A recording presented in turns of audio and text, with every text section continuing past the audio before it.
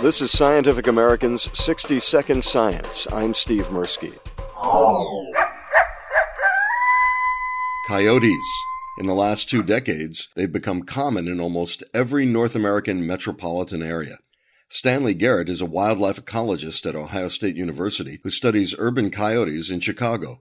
He spoke October 20th at the Science Writers 2014 meeting in Columbus, Ohio, about why coyotes are so good at adapting to various environments. For mammalian carnivores, the 20 kilogram point, 20 to 21 kilograms is the key here, because mammalian predators that stay below that number can exist on prey smaller than them. And they're often solitary, or they only form small groups.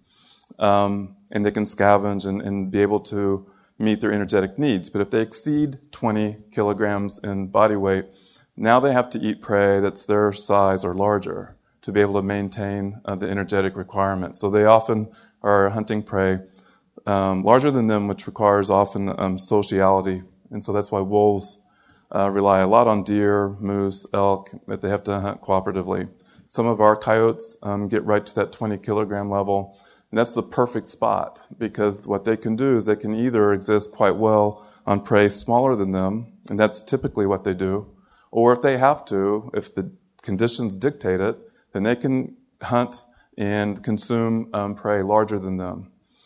So they can do whatever they need to do. As opposed to the others, you'll never see foxes taking down prey that are their size or larger, or rarely will you see that. And you won't see wolves living off of really small prey, rodents, for any length of time. They will temporarily, but not for a long time. So this kind of sets the stage for the perfect predator here.